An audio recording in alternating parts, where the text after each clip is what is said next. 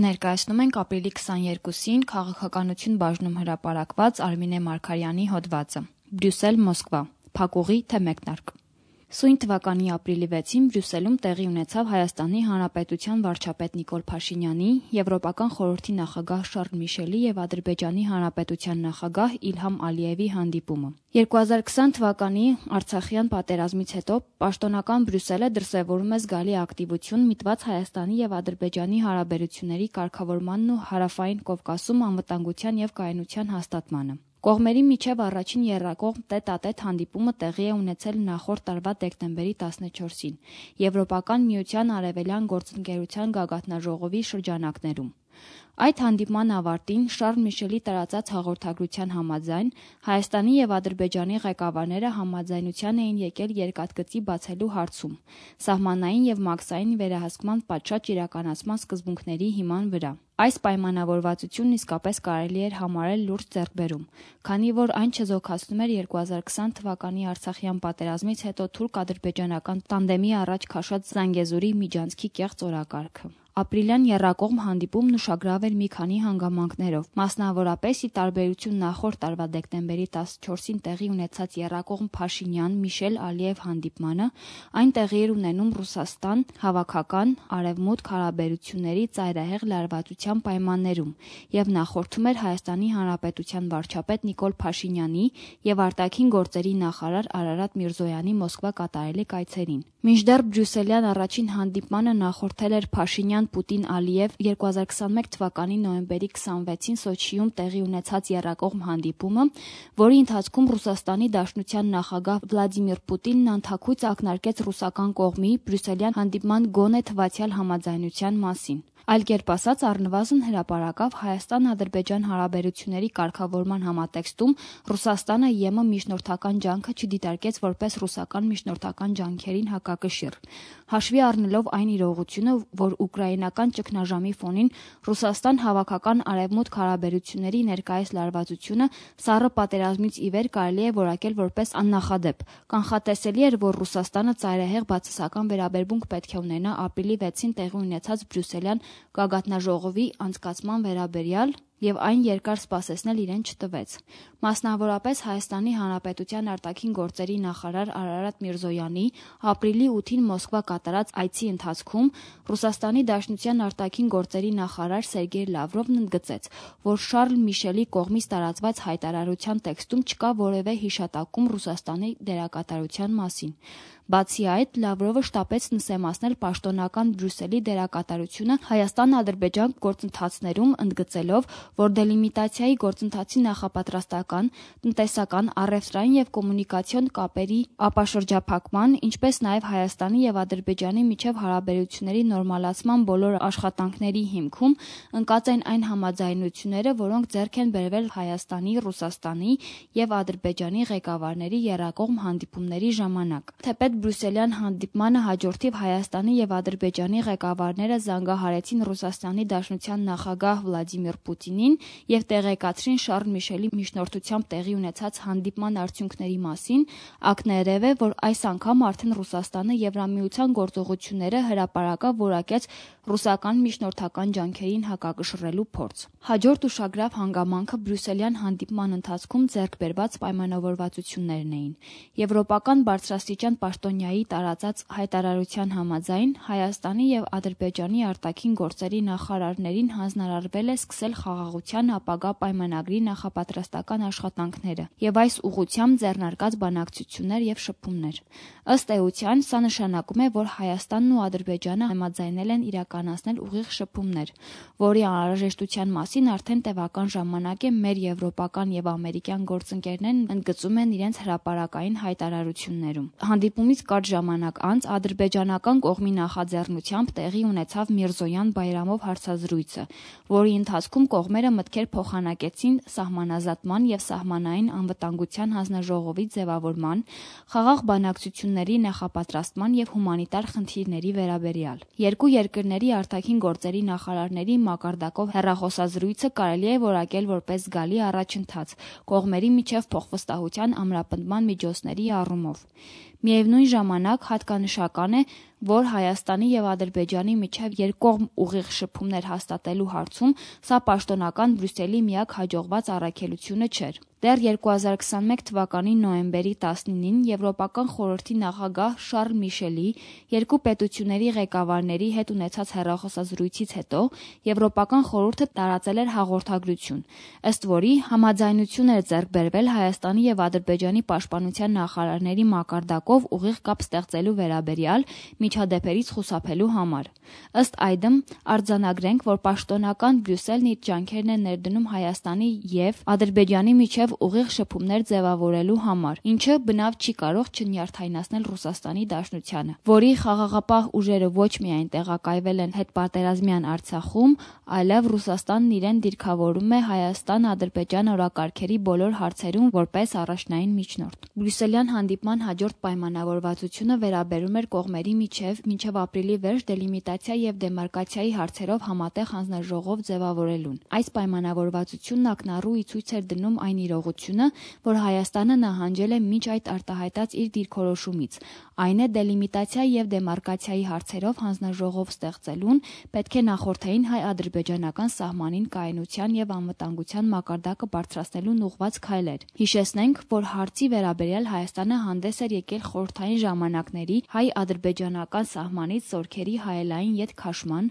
այդ սահմանագծի պահպանությունը սահմանափակ թվով սահմանապահների հանձնելու եւ սահմանի նկատմամբ միջազգային մոնիտորինգ իրականացնելու առաջարկով, մինչդեռ Ադրբեջանը մերժել է հայկական կողմի սույն առաջարկը։ Սա նշանակում է, որ Ադրբեջանի կողմից սահմանային լարվածության եւ ռազմական գործողությունների վերսկսման հնարավորությունն առավել քան իրատեսական է սահմանագծման գործընթացի ժամանակ։ Ակներև է, որ նման իրավիճակում Հայաստանի համար սկզբունքային պետք է լիներ մինչ սահմանագծման գործընթացի մեկնարկը առնվազն սահմանային անվտանգության միջազգային մոնիտորինգի մեխանիզմ գործարկելու հարցը։ Սույն դիրքորոշումից հետ նահանջը կարող է պայմանավորված լինել երկու հանգամանքով։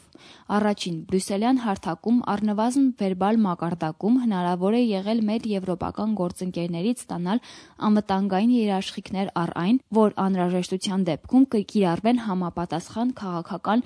կամ իրավական լծակներ կանխելու Ադրբեջանի հնարավոր ռազմական ագրեսիան դելիմիտացիայի գործընթացի ժամանակ։ Երկրորդ հանգամանքը, ինչն առավել հավանական եմ համարում, այն է, որ Բրյուսելյան հարթակն ի ցույց է դրել Եվրոպական միության սահմանափակ հնարավորություններն այս հարցում եւ հայկական կողմը ստիպված է եղել բավարարվել վերբալ երաշխիքներով, չունենալով այլընտրանք։ Այլընտրանքի բացակայությունը պայմանավորված է նրանով, որ փաստացի ռուսական խաղաղապահների ներկայությունն Արցախում եւ Հայաստան-Ադրբեջան հարաբերությունների կարգավորմանը միտված ռուսական միջնորդական ջանքերը ցայսօր չեն չեզոքացրել հետպատերազմյան Հայաստանի թիվ 1 սպառնալիքը։ Այն է Ադրբեջանի կողմից ռազմական ագրեսիայի միջոցով Հայաստանի եւ Արցախի վրա ճնշումներ գործադրելու եւ իր համար բարենպաստ լուծումներ ստանալու քաղաքականությունը։ Ավելին, Արարատ Միրզոյանի Մոսկվա կատարած այցի ընթացքում Ռուսաստանի Դաշնության արտաքին գործերի նախարար Սերգեյ Լավրովը հայտարարեց, որ ռուսական կողմը որևէ խոչընդոտ չի տեսնում հայ-ադրբեջանական սահմանի դելիմիտացիայի եւ դեմարկացիայի հարցով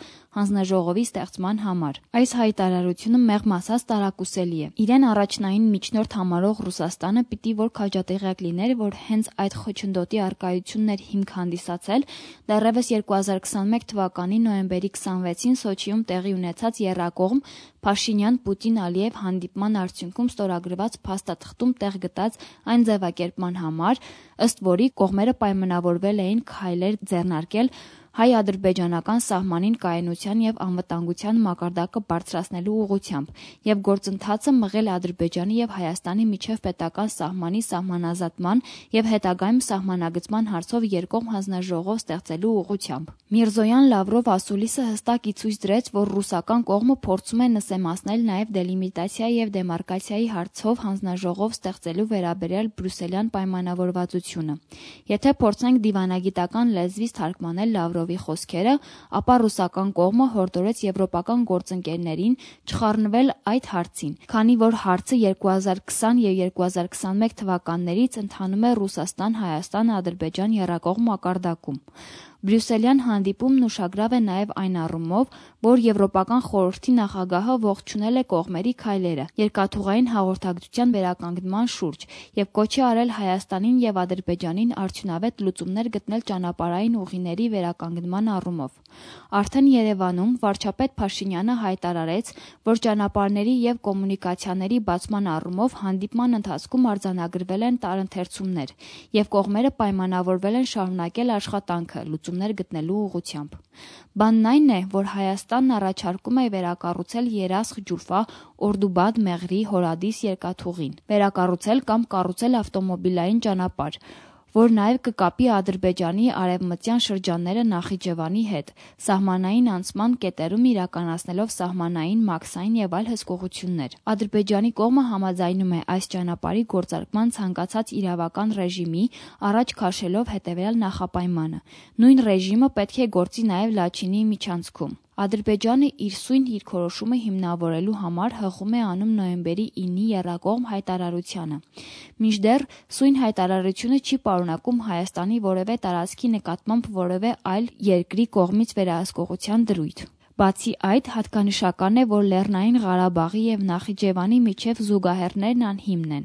քանի որ Նախիջևանն Ադրբեջանի հետ ունի ցամաքային կապ Իրանի եւ Թուրքիայի տարածքով, ինչպես նաեւ օդային կապ Իրանի, Թուրքիայի եւ Հայաստանի օդային տարածքներով։ Արցախը Հայաստանի հետ ունի միայն ցամաքային կապ, միայն Լաչինի միջանցքով։ Մինչև Բրյուսել մեկնելը Փաշինյանը հրապարակավ առաջարկեց երկաթուղու վերագործարկման մասին առաջին բրյուսելյան եռակողմ գագաթնաժողովի պայմանավորվածություններն արձանագրել դե յուրե, համաձայնեցնել երկաթուղու պարամետրերը եւ սկսել շինարարությունը, կամ դա անել փաթեթով, ներառելով ավտոմոբիլային ճանապարհը։ Դե յուրե նշանակություն ունեցող համաձայնագրի ստորագրումը Հայաստանը պայմանավորում է այն մտավախությամբ, որ նույնիսկ Հայաստանի կողմից երկաթուղու եւ ճանապարհի կառուցումից հետո Ադրբեջանը կարող է հրաժարվել բացել սահմանը։ Բրյուսելյան հանդիպման արդյունքներով նման փաստաթուղթ ոչ միայն չի ստորագրվել, այլև Շարլ Միշելի տարածած հայտարարության մեջ չկա դրա վերաբերյալ առհասարակ որևէ հիշատակում։ Հետևաբար արձանագրենք, որ պաշտոնական Բրյուսելին չի հաջողվել մոտարկել կողմերի դիրքորոշումներն այս հարցում եւ Հայաստանը վերադարձել է ձեռնունայն։ Բրյուսելյան հանդիպման հաջորդ ուշագրավ հանգամանքն այն է, որ Շարլ Միշելի տարածած հաղորդագրության մեջ բացակայում է որևէ հիշատակում ԵԱՀԿ Մինսկի խմբի շրջանակներում Լեռնային Ղարաբաղի հակամարտության կարգավորման անհրաժեշտության եւ առհասարակ Լեռնային Ղարաբաղի վերաբերյալ, ինչը բազում կրքեր բորբոքեց հայ քաղաքական եւ հանրային շրջանակներում։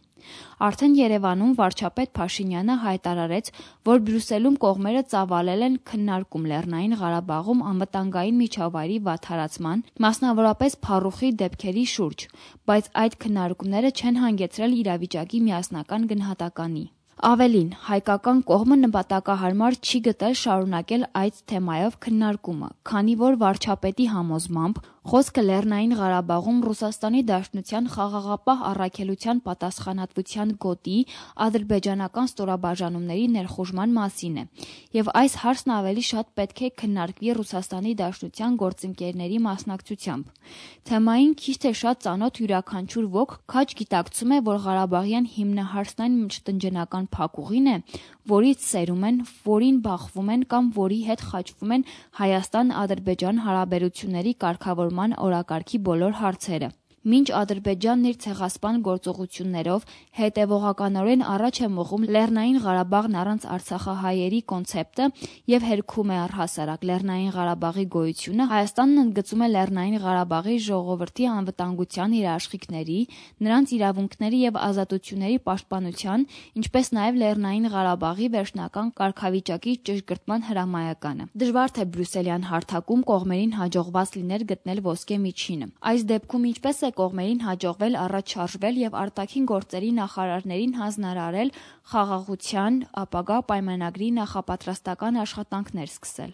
Բանն այն է, որ արդեն Երևանում վարչապետ Փաշինյանը հայտարարեց, որ եթե նախկինում Հայաստանն իր դիրքորոշման հիմքում դրել է Ղարաբաղի կարգավիճակը, դրանից բխեցնելով արցախահայերի անվտանգության երաշխիքներն ու իրավունքները, այժմ հիմքում դրվում են անվտանգության երաշխիքներն ու իրավունքները, դրանցից բխեցնելով կարգավիճակը։ որակը։ Ակնհայտ է, որ պաշտոնական Երևանը մեծ հույսեր է կապում ռասայական խտրականության հիմքով Ադրբեջանի դեմ ՄԱԿ-ի Արդարադատության միջազգային դատարանում ներկայացված հայցի հնարավոր հայանպաստ բավարարման հետ, այն դիտարկելով որպես անջատում հանուն փրկության դոկտրինի սպասարկման գործիք։ Մնում է հուսալ, որ բրյուսելյան հարթակն առնվազն վերբալ երաշխիքներ է տրամադրել հայկական կողմին, որ մինչ վերոնշյալ գործի քննության ավարտը միջազգային հանրությունն ականատես չի լինի Ադրբեջանի կողմից արցախահայերի տոտալ բնաջնջմանն իրենց հայրենի հողում։ Մնում է հուսալ նաև, որ Հայաստանը ընտրություն կատարելով վատի եւ վատթարագույնի միջև ունի հստակ ձևակերպված ռազմավարություն եւ Լեռնային Ղարաբաղում արցախահայերի անվտանգ ապրելու բազմակողմ անվտանգային հստակ երաշխիքներ։ Այլապես վատի եւ վատթարագույնի միջև ընտրությունը ոչ այնքան ընտրություն է, որքան արկածախնդրություն։ Բրյուսելյան եռակողմ հանդիպման մեկ այլ ուշագրավ հանգամանք է այն, որ Միրզոյան-Լավրով ասուլիսի ընթացքում ռուսական կողմը Ֆրանսիային եւ Միացյալ Նահանգներին հրապարակավ մեղադրեց Մինսկի խմբի համանախագահության ձևաչափը տապալելու մեջ, քանի որ պաշտոնական Փարիզն ու Վաշինգտոնը հրաժարվել են աշխատել ռուսական կողմի հետ։ Այս հայտարարությունը մեղմ ասած մտահոգիչ էր, քանի որ դեռևս 2022 թվականի մարտի 14-ին, չնայած Ռուսաստան հավաքական արևմուտք հարաբերությունների ծայրահեղ լարվածությանը, պաշտոնական Երևանը դիմել էր ԵԱՀԿ Մինսկի խմբի համանախագահությանը Հայաստանի եւ Ադրբեջանի միջև խաղաղության պայմանագրի կնքման նպատակով բանակցություններ կազմակերպելու համար։ 2020-ի Արցախյան պատերազմից հետո չեն դադարում քաղաքական եւ փորձագիտական դիսկուրսներն առ այն, թե ինչ ճակատագիր է սպասվում Մինսկի խմբի համանախագահությանը։ Թեպետ համանախագահող երկրները պարբերաբար հայտարարում են, որ մի շարք խնդիրներ դեռևս լուծված չեն եւ անհրաժեշտ է շարունակել բանակցությունները հակամարտության համապարփակ կարգավորման հասնելու համար։ Փաստացի ռազմական գործողությունները դադարեցնելու մասին 2020-ի նոյեմբերի 9-ի հայտարարությունը եռակողմ ձևաչափով է եւ Արցախում տեղակայված են միայն ռուսական խաղաղապահները։ Ավելին, մերժելով Լեռնային Ղարաբաղի հակամարտության եւ առհասարակ Լեռնային Ղարաբաղի գոյությունը, պաշտոնական Բաքուն խոչընդոտում է համանախագահների մուտքն Արցախ։ Լավրովի ԵԱՀԿ Մինսկի խմբի համանախագահության ձևաչափի գոյությունը վիճարկող հայտարարությանը հետևեցին ամերիկյան եւ ֆրանսիական կողմերի հրապարակային արձագանքները։ Պաշտոնական Վաշինգտոնը հայտարարեց, որ Միացյալ Նահանգները պատրաստ են ներգրավել Հայաստանի եւ Ադրբեջանի միջև խաղաղության բանակցություններին երկկողմ ձևաչափով եւ նույն կերպ մտածող գործընկերների հետ, այդ թվում որպես ԵԱՀԿ Մինսկի խմբի նախագահ։ Նույնաբովանդակ հայտարարություն տարածեց նաև Ֆրանսիան, վերահաստատելով իր լիակատար հանձնառությունը Հարավային Կովկասի տարածաշրջանում խաղաղության եւ կայունության հաստատման հարցում,